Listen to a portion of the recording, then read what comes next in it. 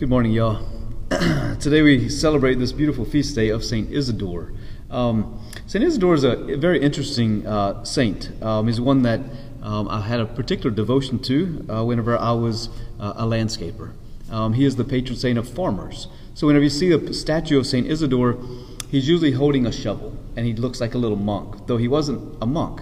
Isidore was actually married. Around the year 350 or so was whenever he was serving the church, and both he and his wife are both saints. So it's a wonderful witness to us about the sanctity of married life. Now Isidore, they say whenever you see pictures of him, though, he usually has two angels next to him and he's plowing the field, because they said that he would grow food for the hungry and the poor, and that he would get like tons of work done that was impossible for one human being to get done. And trust me, whenever you're tilling the ground and trying to plant and harvest, it takes a lot of effort. But they said that the angels would come and help him because there was so much work to be done, he couldn't do it by himself.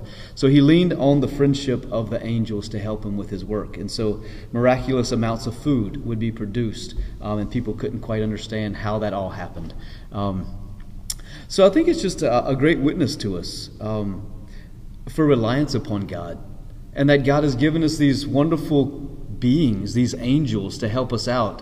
And I think sometimes we kind of forget about our guardian angels. The church teaches that at the moment of conception,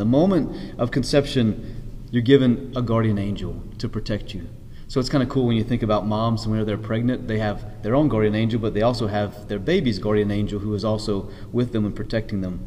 And so our guardian angels are something that's super powerful. These are powerful beings. We can't forget how powerful these angels are. And they are sent to us by God for all of our earthly life to get us into heaven. And so I wish that we could see what they're doing, because they're constantly at work against the snares and attack of the enemy. So they're always in battle. They're always fighting for us. But we can also ask their help.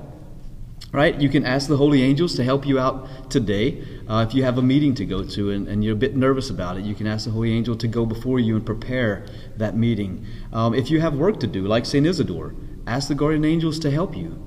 You don't walk alone. We don't walk alone. We have given these wonderful, wonderful friends, these beings, these powerful intercessors for us to turn to.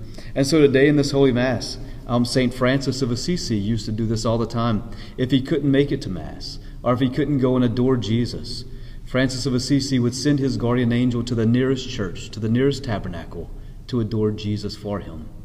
And so today, as you are at home, this weekend we begin to open up all of our churches for Masses. But as you're at home today, send your guardian angel here to St. Thomas. Come to the Adoration Chapel. Send your guardian angel if you can't make it here, and let them adore Jesus and receive those graces, and they will dispense the graces of adoring Jesus for you. So in those moments that you can't do it, you got an advocate. You got a guardian angel, a best friend, who will go and do it for you. So don't forget to use your guardian angel today. Talk to them.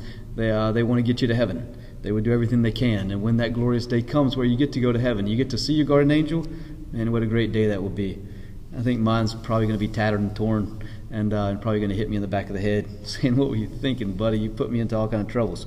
So anyway, let's thank God today for our guardian angels and ask them to help us pray this Mass well and to walk in friendship with Jesus. Amen.